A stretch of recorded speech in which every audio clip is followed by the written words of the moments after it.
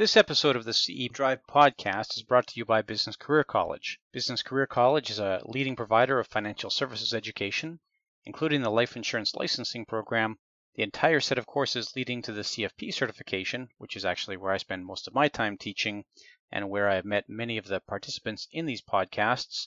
We also provide continuing education credits, live classroom and webinar instruction in support of the Elder Planning Counselor designation, and a few other odds and ends in support of folks in the financial services industry. You can find the full catalog of course offerings at www.businesscareercollege.com.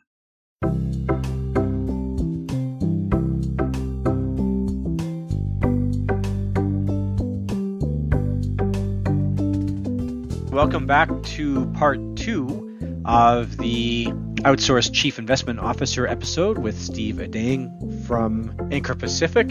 And if you want to go back and listen to episode 1, if you haven't done so yet, probably worth going back and giving that episode a listen first, just to get your bearings here. We pretty much pick up right in the middle of the conversation. This episode will be good for IROC credits, the much promised IROC credits.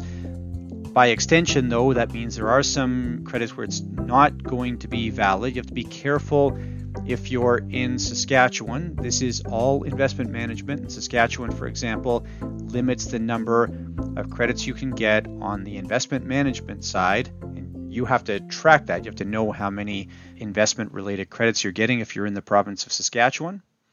And it will not be good for accident and sickness credits in Alberta. It will be good for life insurance credits, however, in Alberta. If you're looking specifically for Alberta ANS credits, or if you're in one of the provinces that restricts the number of credits you can get on the investment side, then you'll want to be careful about how you use the credits available from this episode.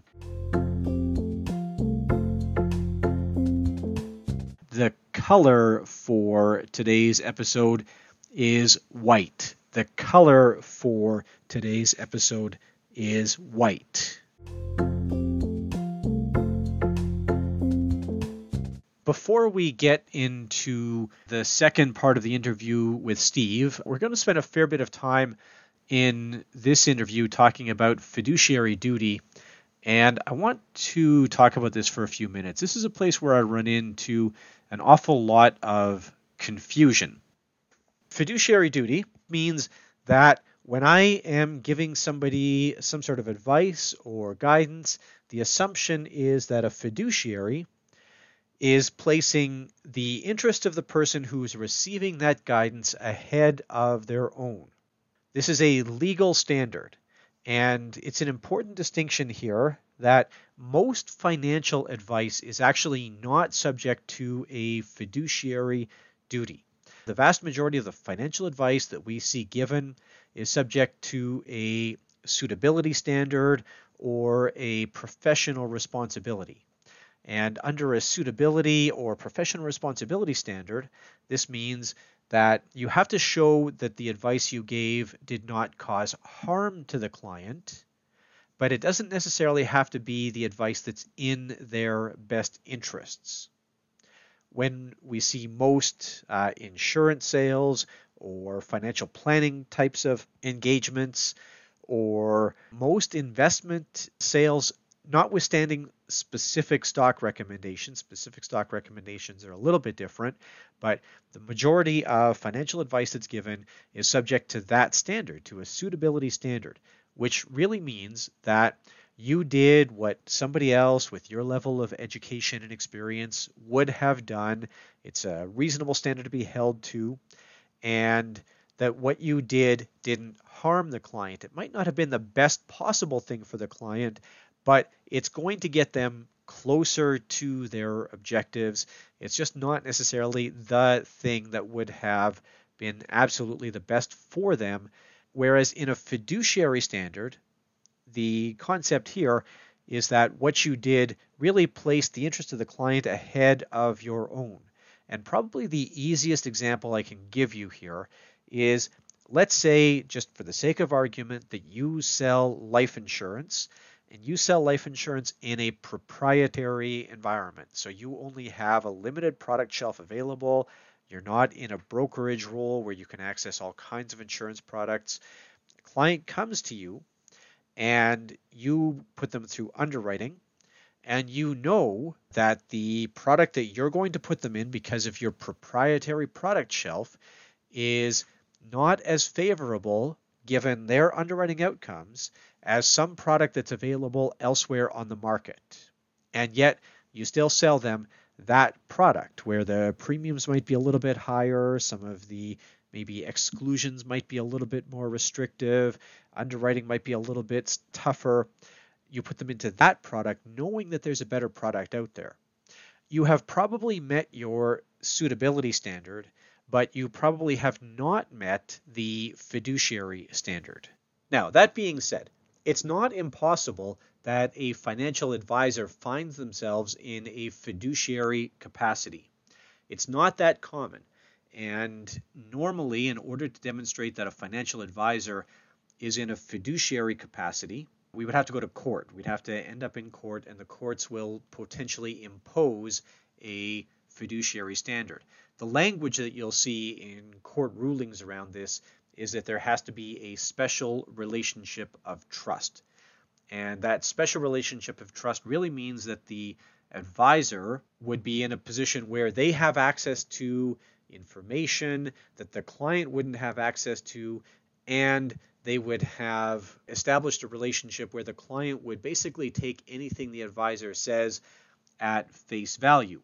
This has happened on occasion. We've seen this in some instances where an elderly client with diminished capacity, not lost capacity, but diminished capacity, may have placed an extraordinary amount of trust in an advisor. We also have seen this. The classic case here takes us back to the 80s, and I talked about this on a previous episode, the Hodgkinson v. Sims case. This is a case in which a tax advisor was selling a product where there was a commission attached to it, and the advisor did not disclose that commission to the client. The clients thought they were getting tax advice when it turned out they were really getting investment advice. That tax advisor was found to be in a fiduciary capacity, or acting in a fiduciary capacity. Those who carry the RFP designation, the Registered Financial Planner, I often hear folks in that world say that they hold out as a fiduciary. And certainly if you write a letter of engagement, or if maybe on your website you say, I am a fiduciary, I always have a fiduciary relationship to my clients, then yeah, you probably are a fiduciary. And if your client sues you, then they're going to have an easier time collecting more damages because of that fiduciary relationship. I would suggest that if you are holding out as a fiduciary, that you should notify your errors and omissions insurer of such. If your E&O insurer thinks they're insuring you under a professional responsibility standard, but you're really operating under a fiduciary standard, that might generate a problem as far as your E&O coverage goes. So you do have to make sure your E&O carrier knows how you are holding out or how you present yourself to clients. Okay, so we know then financial advisors generally are not held to a fiduciary standard, barring that special relationship of trust. So when Steve talks about this, he's going to talk about this from the portfolio manager's perspective. Now, the portfolio manager in Canada has traditionally been a pure asset management role, not really a client-facing role. So if we were having this discussion about a portfolio manager maybe 40 years ago, we would have really been talking about somebody who was managing institutional money, mutual fund money or pension money, something like that. And that person would have had no sort of face-to-face relationships with clients. Today, however, we find portfolio managers filling many more roles. And I would suggest you can have what Steve talks about here in this interview, which is he's a fiduciary, and he's certainly a fiduciary to his clients, but as you'll hear him talk about, he doesn't go out and sort of recruit individual clients like the typical listener to this podcast would. Instead, he is counting on referral networks to send him those clients. So that's one situation where we can have the PM, and a PM under National Instrument 31103 is held to a fiduciary standard. The other thing that we see are asset managers, portfolio managers who are in a client-facing role. This is actually becoming increasingly common, and a lot of Canadian advisors I see doing this, they will register directly with the Securities Commission, just like we heard Steve talk about in the last episode, as portfolio managers. That subjects them to a fiduciary standard when they're giving investment advice to their clients. I would suggest there's some room for interpretation as to whether they are fiduciaries when it comes to financial planning or insurance or tax advice. But certainly if we follow the national instruments, that portfolio manager who's in a direct client-facing role, and really that means that person is probably acting in a discretionary capacity where they bring in client money, and then the PM has discretion over how that client money gets transacted. That person is almost certainly a fiduciary on the asset side or the investment side, but it is questionable the extent to which that fiduciary role extends into other areas of advice, financial planning or insurance or tax or estate planning or whatever you have. Our other fiduciaries in Canada, a lawyer. A lawyer is normally a fiduciary when dealing with a client. They have to put the client's best interest ahead of their own. Accountants do have a fiduciary duty when it comes to their audit role. So an accountant in an audit role is expected to act as a fiduciary, but that's not necessarily true if the accountant is simply giving tax advice. Physicians act as fiduciaries when they're dealing with their patients. And then we get into some murkier areas, whether it's teachers or priests or counselors or parents. Parents are normally held as fiduciaries for their kids. But there's all some gray area in there. It's not clear. We can't say universally that a parent is always acting as a fiduciary.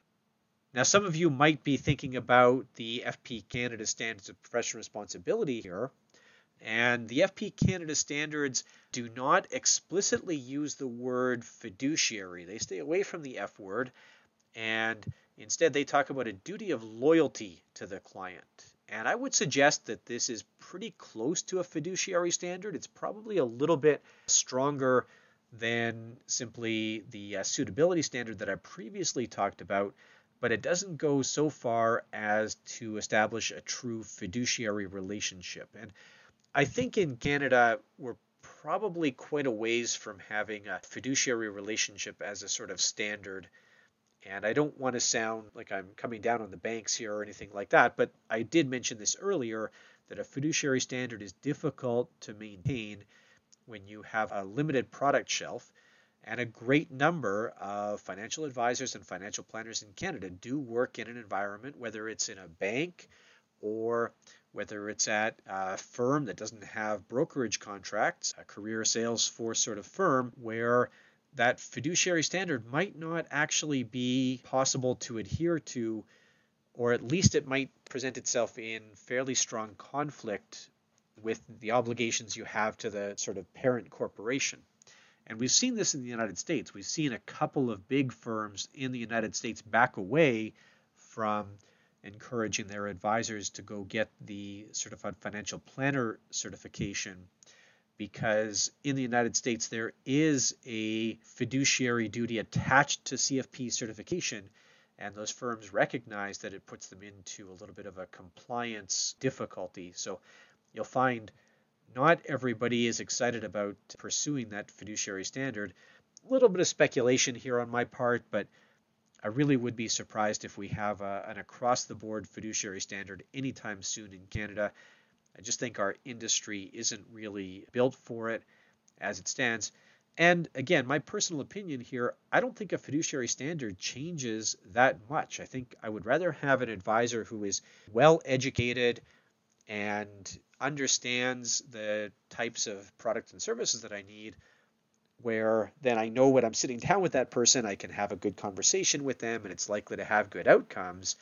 In this particular interview, when Steve talks about having a fiduciary duty to his clients, well, if I'm the advisor sending money over to somebody like Steve for management, then yeah, I probably do want that person held to that fiduciary standard, that's, I would suggest, fairly important there. I know then that if Steve's firm did something inappropriate, bought some investments that didn't make sense, and Steve talks about this in the interview, put commissions or their ability to earn an income ahead of the best possible portfolios for their clients, then yeah, I would be wanting to have some recourse around that.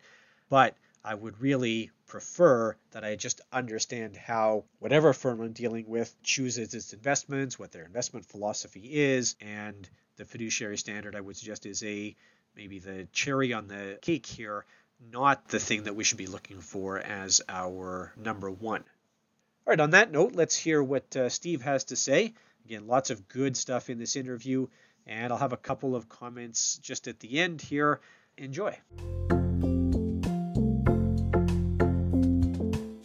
Would you say that an offering like yours, if I'm an advisor and I pick up an offering like yours, do you think that increases stickiness with the client? I think absolutely, because it affirms the advisor's role as that trusted advisor, that strategic CFO, if that's what you'd like to call it. So it's evident in the numbers, the ability to grow business, to transition clients to more of a fee-based, annuity-like business and revenue stream. Not that this should be looked at as a revenue stream, but that is the truth of the underlying business. I believe that relationships have and will prove to be stickier as a result. Perfect. Yeah. Everybody's got to get paid. That's a reality, whether we like it or not, right? So got to think about how that happens. Any other comments you have about the advisor who might be looking at a model like this, what options they have out there, if they're kind of looking around the marketplace, whether it's a straight up investment management or whether it's a more focused, maybe is the word here, outsourced chief investment officer, what does the Canadian advisor have on the shelf for them? I'm going to answer that question more, to an advisor more generically, that it, is not an investment counselor. Frankly, the past has been a lot of use of various prepackaged solutions, trailer-based mutual funds and seg funds, which are really not, in our opinion, an IM solution. And they're also pretty expensive for the client in relation to what they're getting. So that's kind of one of the more traditional options. The other one is self-sufficiency. There's a tremendous amount of expertise and time and money that's associated with establishing that internally. Once again, that lines up with what do you see as your value proposition? And if it's critical to that, or if your clients think it's critical, then you need to make a decision as to whether you can be self-sufficient in this area, or if you can actually externalize and frame it as an extension of your business, which is how we like to guide it, because that's how we're offering it. I mentioned this self-sufficiency also comes with a significant barrier to entry as well, meaning that achieving those designations, I think the BCSC is bringing on maybe 2 or 3 PM firms a year, new firms. So there's about 30 of the 200 PMAC members that are principally headquartered in British Columbia. So the barriers are high to this. So then it comes down to the externalized decision. And the present really is what I spoke to. It's this referral and kind of take a back seat approach where those firms are really internalizing all of their own strategies as opposed to, offering the true open architecture. In its frankest sense means that you can invest in anything without an organizational constraint. There may be other constraints, meaning you won't necessarily be able to invest in some of the largest, say, private equity fund structures because you don't meet the required minimum, or there may be an issue where you're not eligible to invest in the structure based on where you live. Those are different form of constraints. When I speak to organizational constraints, it means there is a referendum of sorts, or I don't know if that's the right way to put it, but you've got a closed menu of offerings, meaning the organization is limiting the opportunity set, and it's usually based on something pre-existing within their organizational structure or their internal menu of strategies. So true open architecture, true outsourcing means you are globally unconstrained from an organization standpoint. If I'm an MFDA advisor, I'm just not going to have access to the suite of stuff that you have access to. That's a big win, right? And I get that, that product shelf is fairly tight and then kind of gradually opens up. I guess if I'm thinking about it this way, that open architecture is wide open, right? You've removed almost all constraints as far as the types of, I don't want to say investments, but opportunities that are available. Would that be a fair summary?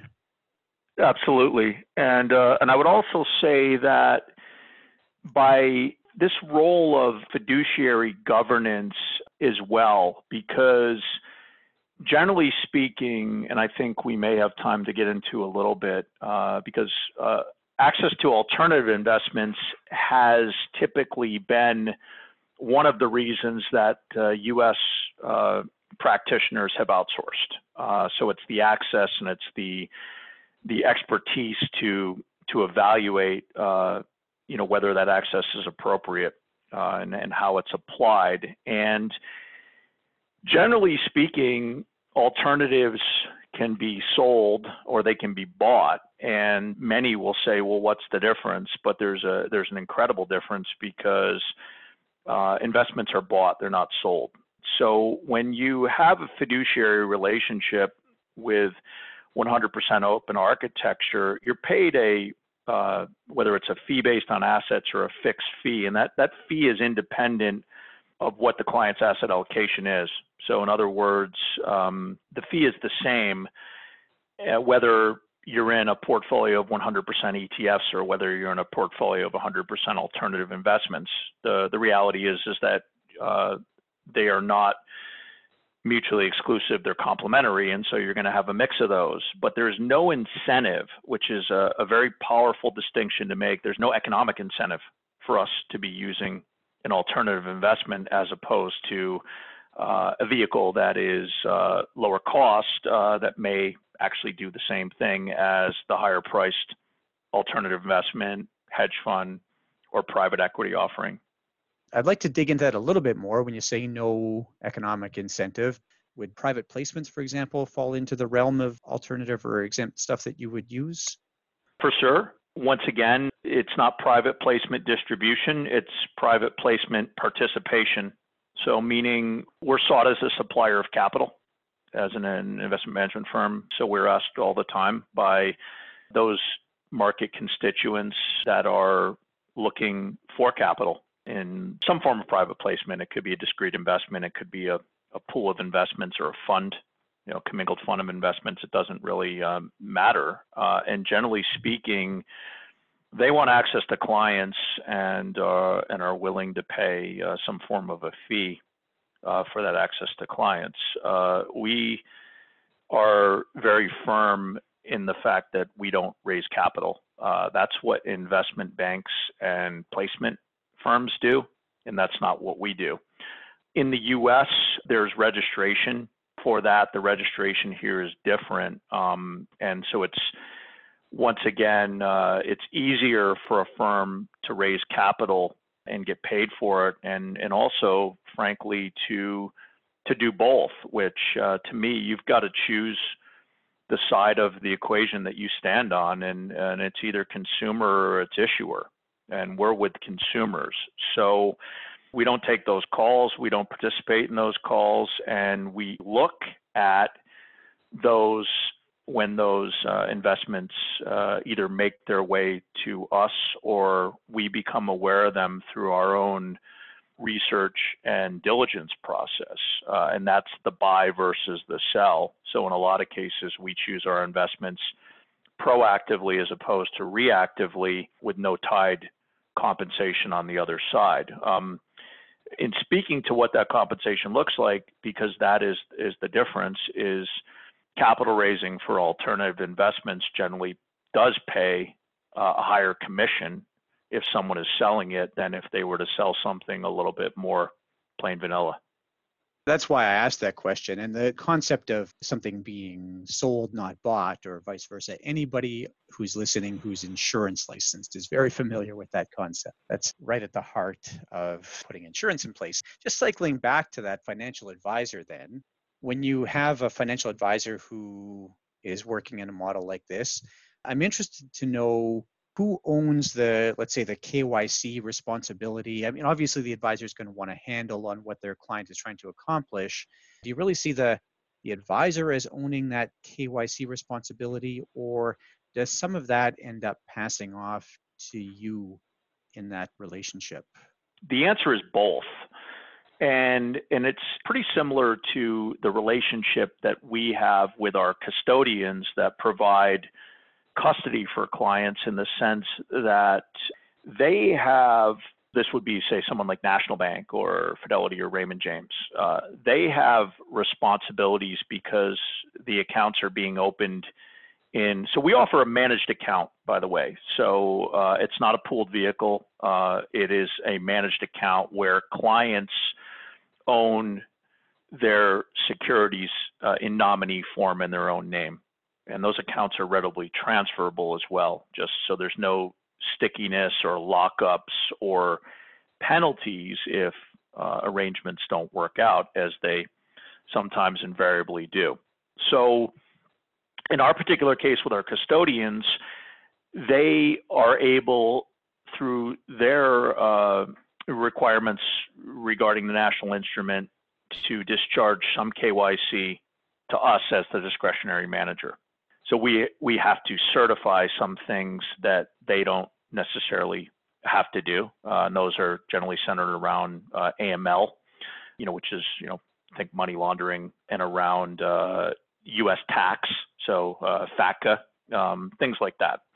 Back to the partnership between a financial advisor and a portfolio management outsourced CIO firm such as ourselves, the client, in the spirit of a partnership, the advisor is going to have to maintain KYC, and yet we are as well, because there will be a contractual relationship between ourselves and that client. And the investment offering solution, the portfolio that we create, in other words, which is going to be governed by really two documents, which is an investment management agreement or a contract, as well as an investment policy statement, which says what you can and can't do, guidelines and firm constraints, is going to be dictated by knowing your client. So we have to have that information, and we have to structure the investment as it lines up to knowing your clients.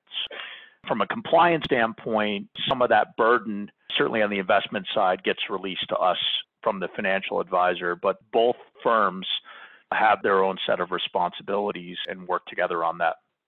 As far as licensing goes, would it be possible for, just to start at the most simplest maybe answer to this, would it be possible for a financial planner who is a fee-only financial planner who just charges people to do financial plans and carries no investment licensing, would that person be able to work with you? And then maybe you can talk about how that might change if that person is in an MFDA or IIROC dealing representative relationship. The fee-based planners are a great partner for us because, in a sense, they're already very aligned. The two different parties are very aligned, and they essentially continue to charge a fee for the all-encompassing services that constitute financial advisory or family CFO, or however they are representing their arrangement and obligation to that client. And then we price our investment management directly to the client on a wholesale basis. So in that particular case, you've got really two sets of contracts. The fee-based advisor is charging, and maybe they're charging a little bit more because now they're performing investment management in terms of their oversight of us and their selection of us to do that for them. So it's potentially a new offering. The idea, though, is that those economics have to make sense to the client. In essence, hopefully a better deliverable and at a similar or less expensive price. And because those non-registered fee-only planners have no organizational constraints, then it's a relatively easy operation to perform from the standpoint of compliance and regulation. MFDA advisors can also participate. Most have generally done it through a PM referral. Now, when it comes to MFDA, it's generally you've got an independent practitioner that's now aligned themselves with with an MFDA dealer, and so there becomes an issue of some form of platform approval for some organization that you may not have a relationship with, meaning we don't have a relationship necessarily with them. Maybe we're actually seen as a competitor. So we have no issue with a referral fee or a dual client billing. It's the same economics is really what it comes down to, right? That's how it has to be priced. So for us, we're agnostic. It really is, what does the financial advisor need to have? For those that have the ability to charge the fee directly, that's obviously better. In my opinion, it always is better. I think it's better from an optics standpoint as well to the client. But it also creates a bit of a burden on the financial advisor to really justify that value add from a planning perspective, right? Because they are directly invoicing, similar to what a fee-only non-licensed planner is doing. So in essence, they're both okay. It really just kind of comes down to what are the structural impediments of our partner's firm and how do you adapt to it. And likely what we found with any type of commercial arrangement is if you see value in working together, there's generally, where there's a will, there's a way. Now, switching gears again a little bit here, and I know you talked about having this strong background at Wall Street and then internationally as well. What has that led you to in terms of your investment philosophy? Well, I've seen a lot of stuff, that's for sure. A lot of war stories. I think as a bond trader as well, the nature of a bond trader, generally bond yields go down and prices go up when there's bad news. So I think when you come up in the business as a bond trader, you become a natural skeptic.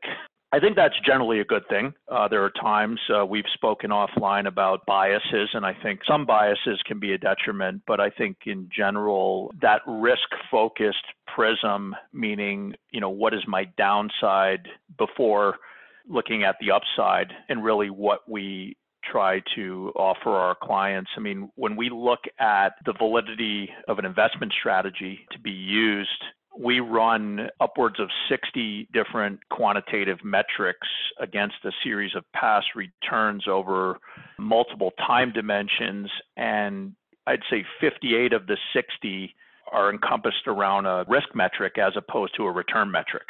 So, the return is obviously what you're trying to get to, but it's really that focus on the management of those risks that is, frankly, what differentiates us within the industry. And I think the background there and where not only I've come from, but my team, who I haven't really talked about, my partners on the management and the investment team, John, who has 20 plus years in the industry, as well as years prior involved in various treasury departments doing complex hedging. And then our other partner, Sam, who's our chief risk officer, who was a student of mine in the MSc Finance program at Simon Fraser, where I've taught off and on since coming to Vancouver, and who is a PhD in finance and is really responsible for all of our the risk architecture that we've built up and the intellectual property within the business. So, as a team, all of those things, they obviously translate. I haven't really even gotten into the philosophy behind the firm, our investment philosophy in those pillars. I've kind of moved a little bit ahead there. But I think those things are important to talk to. But I think all of that is well said and good, but you've got to have foundational pillars in your philosophy and in your belief system. And then that has to translate to the process and the framework and then what you're actually bringing over to clients. So risk is certainly a foundational pillar. I think, and I can't take credit for this concept, but in listening to it actually was John Hurdle, the founder of the OCIO, who in a podcast was talking about the success equation of an organization and how it really is about four different parts. The first being your culture and your structure. So what do you stand for and how are you set up structure-wise. The next part of that is your philosophy, and I'll touch on some of the components of that. And the next part is execution. So you can destroy value through misexecution and implementation, or you can add value, but execution becomes tantamount. And then I think the fourth thing is random outcomes or luck. So and I think a lot of us need to be humble about the role of luck in our various success equations, right? How much of it was us and how much of it was the market propelling us or bailing us out of something, right? And having that distinction and that humility to understand the difference. And so, John Hurdle, went on to speak about, how, great programs, right? And I think the sports team analogy is a great one. He mentioned specifically the New England Patriots in football. I would take that a little bit further to add my own twist to it. The Golden State Warriors, even though they're down a little bit this year, they've got a great system, and the San Antonio Spurs would be another one under Greg Popovich, right? So we are striving really to emulate these great programs, the cultures of programs, and then the methods of some of these investment programs and firms, other outsourced CIOs, as well as some top endowments and pension funds, where we highly respect the personnel and the culture and what they've been able to achieve. And we think that is something that in the past has not been available to the Canadian private client investor landscape, and we think it can be. So, really just driving into the more traditional kind of investment things, this is pretty standard.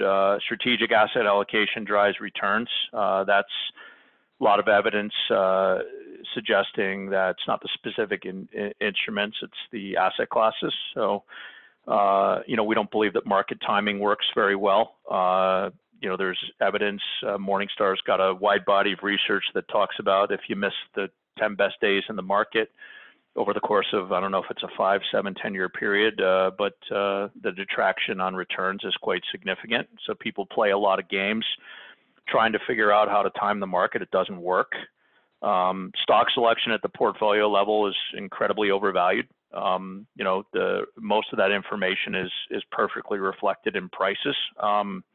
I do think that there is some specialization that can occur through managers that you might want to use as a segment of your portfolio where concentrated equity and high conviction you're able to achieve some excess return, but certainly not at the portfolio level, and that's one of the reasons why we don't ever talk about individual stocks, and we rarely own any individual stocks for our clients. I think most forms of portfolio insurance are pretty expensive. They've got execution risk, and we think diversification is really the only true free lunch. And then I think a lot of constituents in the industry talk about passive and active. The debate is typically framed wrong because it's usually someone sitting in one camp or another for various reasons. A lot of them having to do with of where they actually fit into the system. But we believe in proper portfolio construction. The two are complementary as opposed to mutually exclusive. And I guess lastly, from the standpoint of the pillars of our philosophy is that, excess return is hard to come by, but it is there. And you need to know what you're looking for. You need to know where to find it. And that also applies for true diversification. A lot of investments are marketed as providing diversification, yet the problem is when you really need that diversification, think back to the 2008 financial crisis, correlations go to 1 and there really isn't any diversification. So these are really the two areas, the search for excess return and the search for real and meaningful diversification, where we would spend the majority of our active time in investment research and portfolio construction and management. It's a really well-developed philosophy. Okay, this has been a really useful discussion for me, Steve. I was honestly, before we started talking, I didn't really understand the difference between straight up PM referral relationship and the OCIO model that you're working under. I think that you've really helped to explain that. I'm wondering, you just spent a good few minutes talking about investment philosophy. And now, if I'm a financial advisor trying to explain that value proposition, what do you have in terms of tools, or how does the financial advisor take that back to their client to say, look, this is part of my value proposition is I work with this OCIO type of operation? Yeah, so in terms of, just to clarify, in terms of kind of how they can fold that into their discussions and into their, I guess, kind of client acquisition process. Yeah, even if you were going to, and I know you talked about this being a little bit difficult to transition a client into, and you prefer new relationships. But yeah, if I'm going to sort of distill this down to something that I can present to the client who, maybe not understand active and passive, may not understand impact of fees, may not understand, what you talked about in terms of like individual security selection. Is there some sort of elevator pitch? And I don't necessarily want to go that tight, but yeah, no, I understand. I think the first layer is certainly the advisor partner, right? They have to see the need, and so whether that's a need to offer something better to what they're currently giving their clients, and I'm not suggesting that's always the case, but that's we can always do things better. We can do what we do better, and that's what we strive to do every single day. So that's kind of the first layer is that self-realization that that there may be something better, but also that realization that there may be something that is now attainable that wasn't attainable in the past because they were limited, right? They were limited by some constraint, right? It could be a knowledge gap. It could be personnel gap. It could be an organizational gap, right? And depending on what those are, right? And so I think once you achieve buy-in from the financial advisor, then you can structure what that education looks like with respect to the client, because at that point they are coming to an existing client or prospective client with something that is added and really kind of closes the loop on a financial plan, and it eliminates some of that delinking of the various different siloed relationships that tend to prevail here. So there's a reason that in business succession and preparing for exits that investment managers are brought in to the equation, when in reality there's a lot of structuring expertise from a legal and a tax sense that is, frankly, at that point more important. And the reason being is that the investment management and the direction that you go in is a byproduct of the decisions that you make in preparation for that. And so that investment manager becomes pretty critical to be brought in. And it certainly, I think, will create leverage. So let's talk about, maybe an advisor that has a, typical average household, investable assets are, $400,000 or $500,000, right? There's a lot of those families, certainly here in Canada and in British Columbia, and certainly in the Lower Mainland. Yet there's many that have, 3 to 5 million, and that may not have been a focus market that you now may be able to go into. But it starts with that advisor has to buy in, because if they're not bought in, then there's no way they're going to be able to either get an existing client to buy in, because it's like, look, this is what the doctor has recommended, they being the doctor, right? And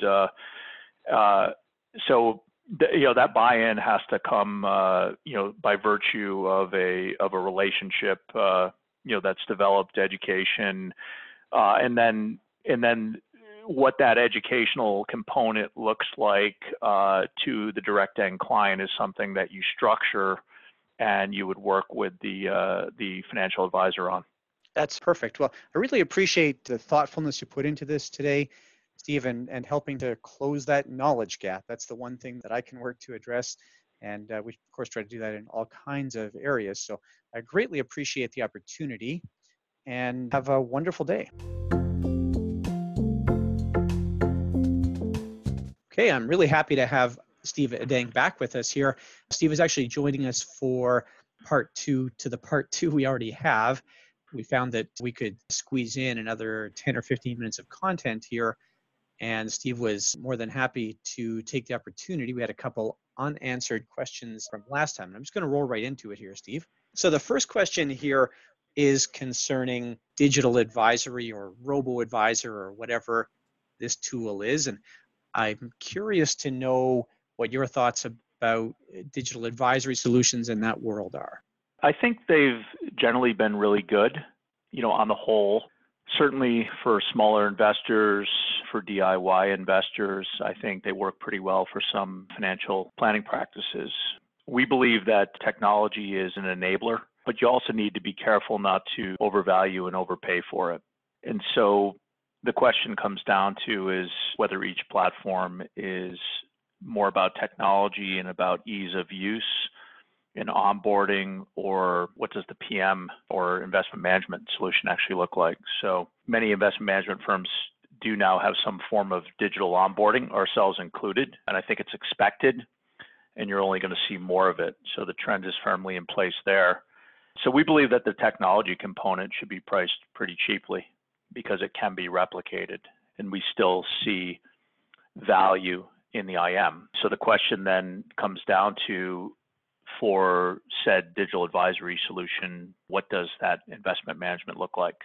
We, for one, think that artificial intelligence is highly unlikely to produce a better outcome, at least in the public markets. I think if you're operating with insufficient information, you're a pure indexer, then this can be viable for you. You just don't want to pay too much for it. But our value add from what we've spoken about prior to the call here is mainly that excess return and diversification are available through active management. It's mainly going to come from the private markets and managers in public markets that are less constrained from taking on some form of illiquidity and leverage. This is quantitative and it's qualitative.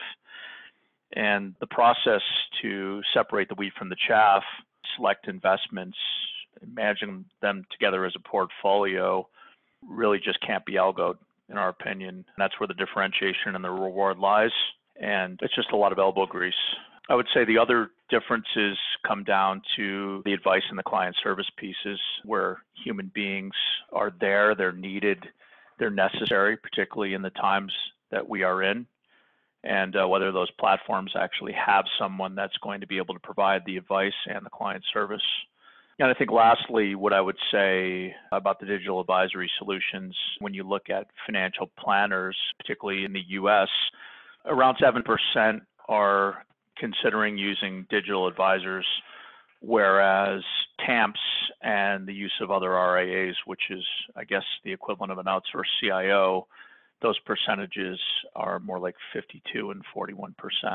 That uptake in the United States, would you suggest that that is mostly about efficiency or maybe reducing costs versus finding investment opportunities or finding return, for example?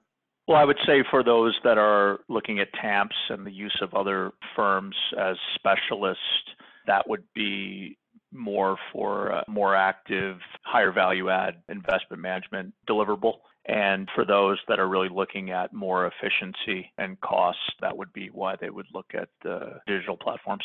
I want to summarize here. So what you're saying basically is that in the US, about 7% of firms are looking at a digital advisor, whereas about 52% would be looking at a TAMP and about 41% would be looking at an RIA. I've got that right then? Not necessarily. That's more of the reasons for considering outsourcing and what you would outsource to. So there's probably some overlap because obviously there's going to be some other factors in there as well.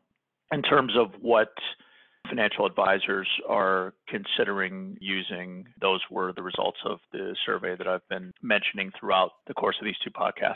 I got you now. So yeah, because there'd be some that would be looking at all three and some that would be looking at none of the above, right? So.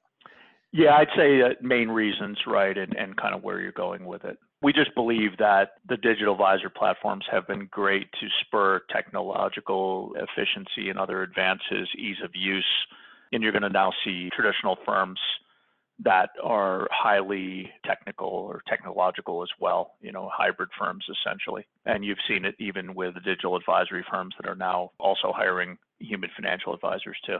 Thanks. Now, just to switch gears here, Steve, something that you and I chatted a little bit about previously, and I'd like to follow up on here, is alternative investments. And I know the word alternative has a bunch of different meanings, private market or exempt market. I know they're not all exactly the same thing, but that sort of realm of stuff I know is a common reason why RIAs and others would outsource. What's your take on alternative investments? Where do they fit in the Anchor Pacific model?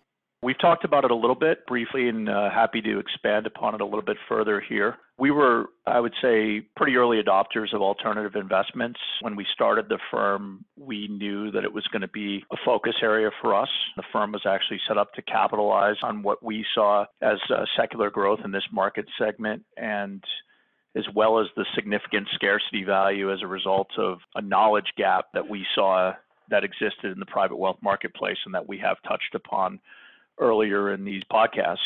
So our approach to alternatives is novel in our opinion, and everyone does say that, and we're happy to get into the weeds and really show that as anyone is willing and able to get technical. But what we really do is we try to simplify and distill something that's incredibly complex and not also make alternatives into something that they're not.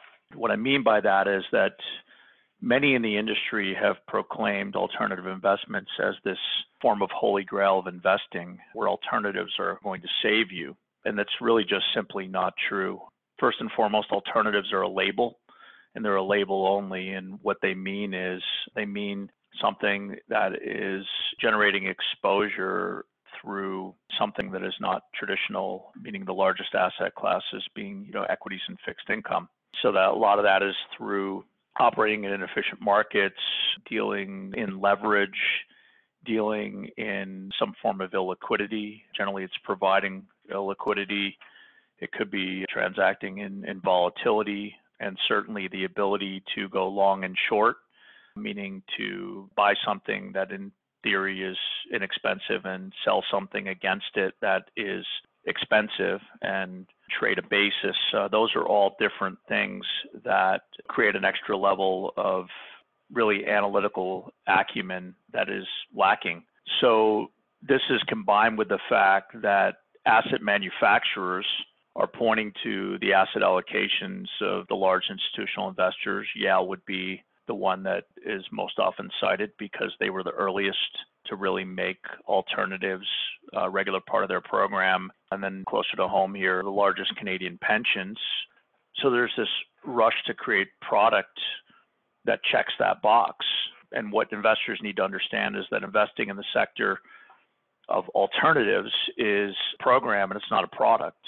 It's a highly technical skill set. Discipline process is mandatory because you've got to distill all these different offerings and you've got to figure out what purpose they serve individually and then collectively within your portfolio. So the implementation and the execution risk are pretty high. And without really knowing what you're doing, you're more likely to detract from value than to add value. So our investment office employs two holders of the CAIA Charter. CAIA stands for Chartered Alternative Investment Analyst, and it's globally recognized as the highest designation for analyzing alternatives. And just from the standpoint of context, everyone here, for the most part, has probably heard of the CFA. We've spoken about the number of financial service professionals here in Canada. So there are, by my last count, in excess of 160,000 CFA charter holders globally, of which about 20,000 are in Canada. There are 10,000 CAIA members, charter holders globally, of which 1,000 are in Canada. And if you remember, I said there were 120,000 registered financial service professionals in Canada. So you've got 120,000 professionals, of which about 5,000 I mentioned are investment counselor / portfolio manager. You've got 20,000 that have a CFA, which is great. That's going to work really well for portfolio management of traditional portfolios. You've got 1,000 and growing here in Canada that really have this higher level of knowledge of alternative investments. So you look at the growth in that market, look at all the products that are coming online, and you've got a resource gap that really does need to be managed. You will not be able to hire and train and bring everyone up to the curve as fast as things are happening and changing. And I think, with the recent market volatility, there will be more and more interest in how alternative investments may be able to be incorporated into investment programs where they currently aren't being utilized, or they're being underutilized, or maybe they're being misutilized. And that's where I think a further differentiation in our practice comes into play. Now, I don't want to assume too much with my question here, but do you see those alternatives as primarily being about finding return where you wouldn't find it, or is it primarily about managing volatility, or is there no good answer to that question? I think it's both. I think to find excess return, it's not as simple as going out and trying to find some cheap stocks. So I think in the public markets, seeking excess return is almost a futile exercise. So I think it's there where you have to move either into private markets or into areas of the marketplace, frankly, where there isn't a lot of competition.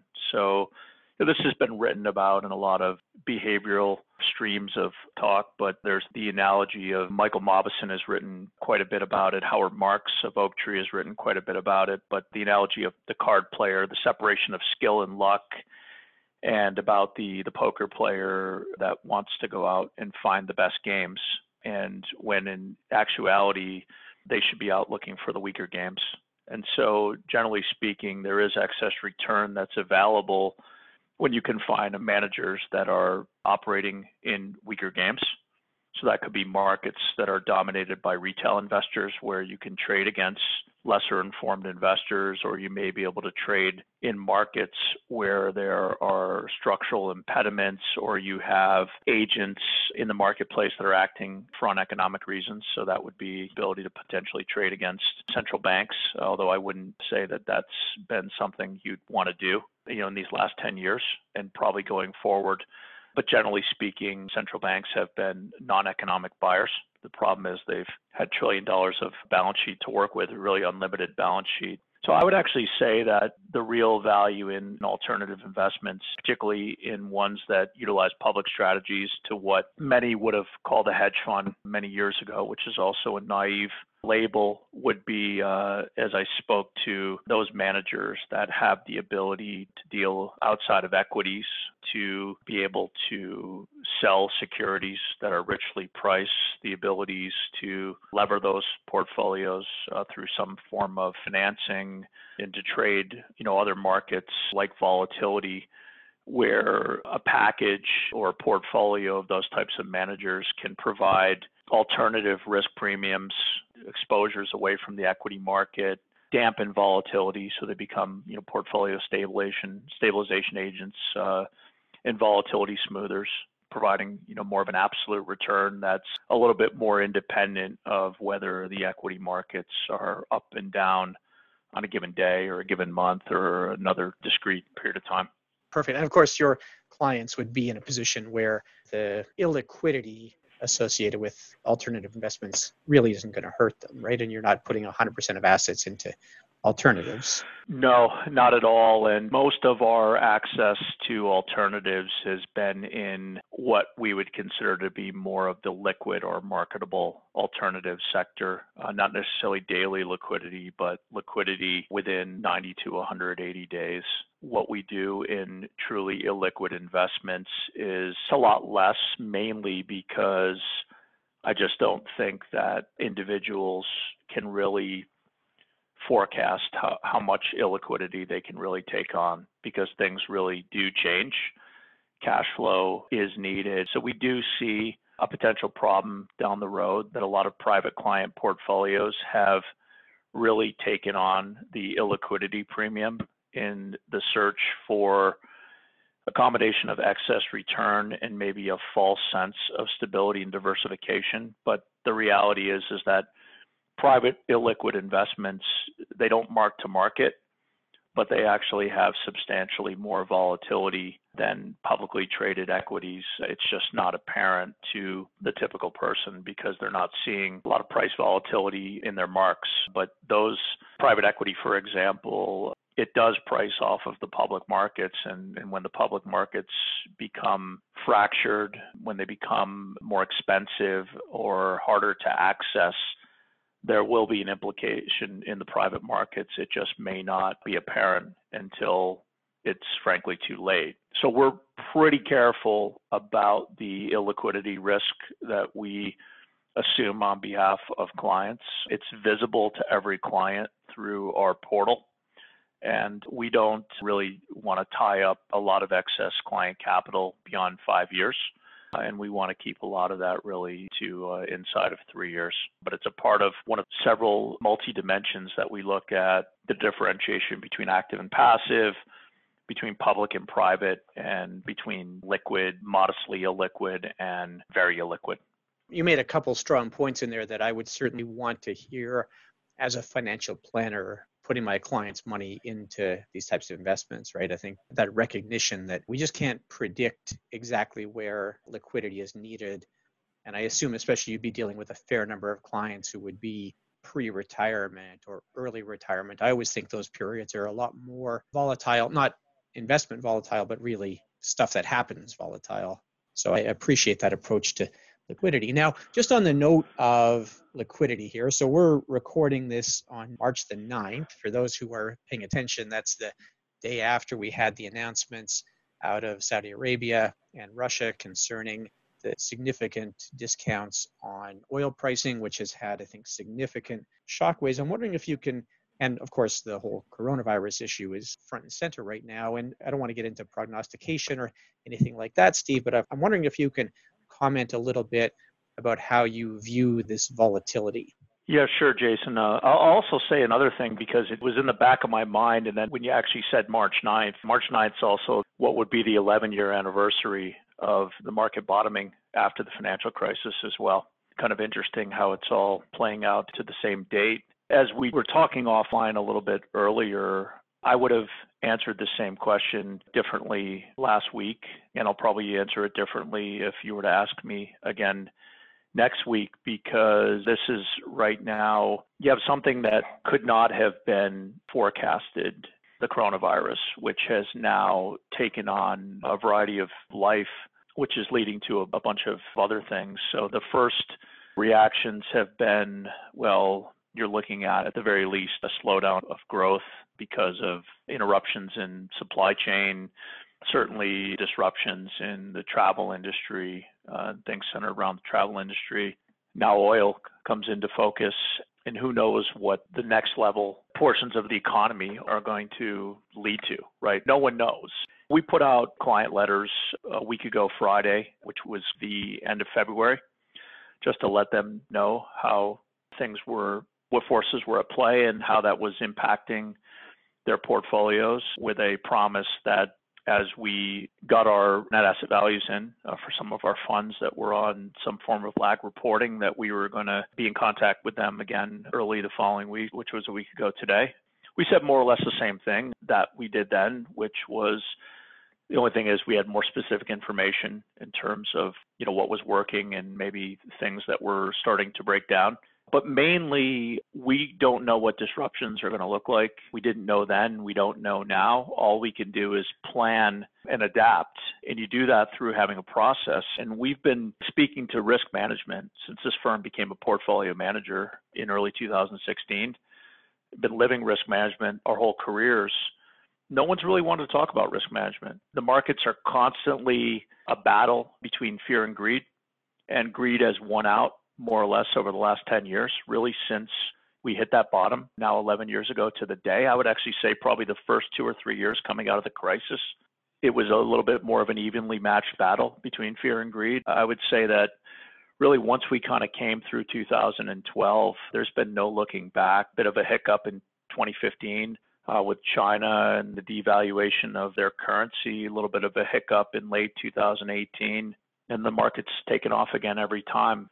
Not discounting that more stimulus will potentially bring this market back quickly, but the Fed lowered rates 50 basis points on Tuesday. The market sold off on the news, and there's very little left that central banks can do now with Fed funds now at 1%. And so fiscal stimulus, there's just a lot of things out there that frankly we don't want to kind of have to think about because we just don't know. And we've generally slept well at night with our portfolios for many years. We've been comfortable with where we were, and we continue to be comfortable that the process is sound. We had a lot of strategies in the portfolio that have made money through this turmoil, not enough to counteract the fact that the equity markets are now down close to 20%. But we're pretty pleased that what we've designed and put into place has protected client capital, and we're going to kind of continue to stand on those pillars and adapt as circumstances warrant adapting, and we're going to be proactive as opposed to reactive. So it sounds like, well, your answer might change a little bit. Your strategy does not change. Thanks very much, Steve, for adding on to this earlier work. I appreciate some very well thought through answers. And again, I think answers that would appeal to somebody who's thinking about things from a financial planning perspective. Any last minute words, Steve?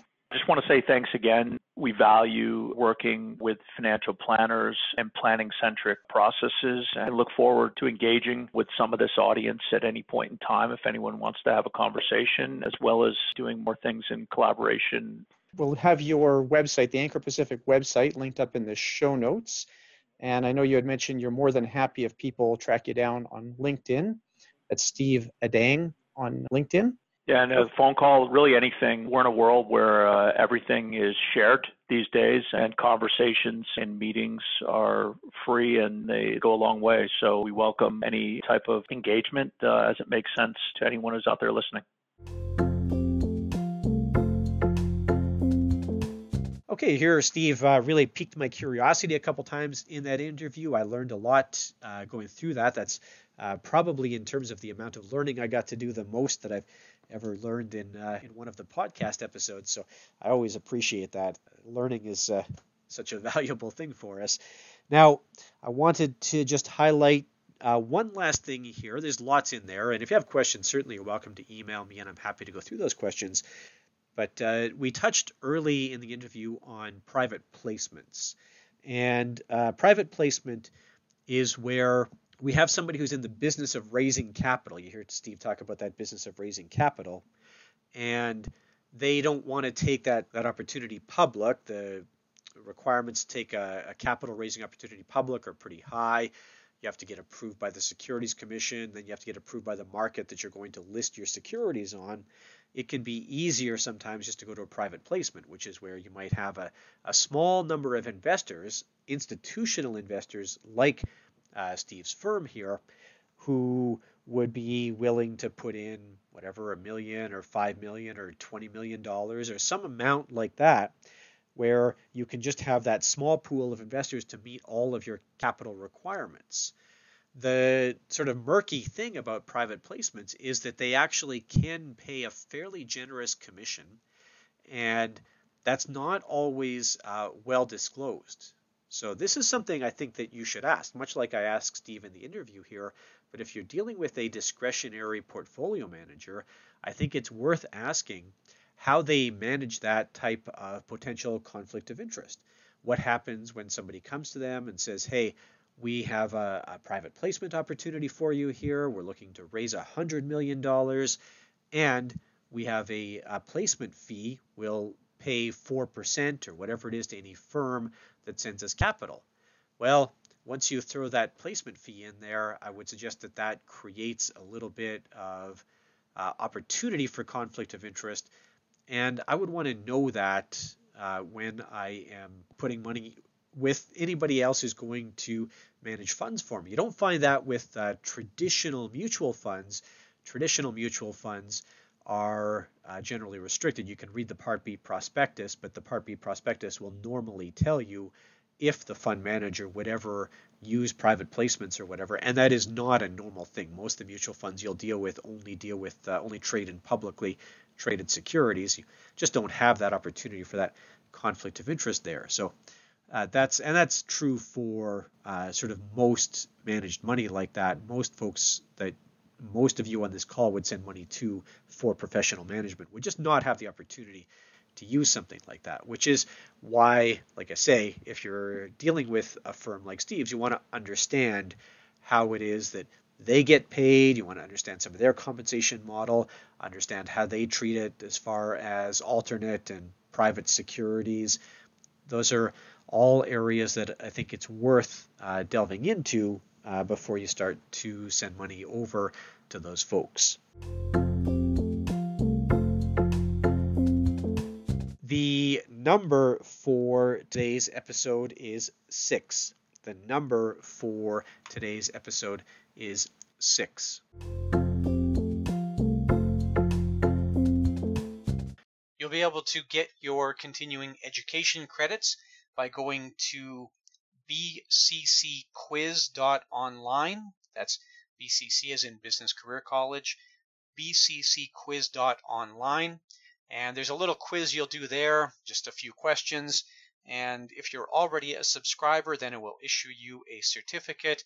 If you're not already a subscriber, then you'll be able to sign up there and you'll be able to get your continuing education credits that way. Join me in a couple weeks again when we'll talk to Christian. Christian has a really interesting client scenario concerning RSPs and beneficiary designations. We get into a fair bit of depth in that particular area. Thanks very much and enjoy your continued studies.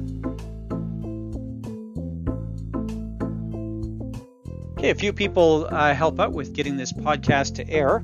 Joseph Tong does music and production. Marjorie Lewis produces continuing education certificates when the machine doesn't. Maria Nguyen does all of our continuing education approvals. Desiree Kalinchuk and Penny Watt take care of our marketing, make sure that there are people listening to the podcast.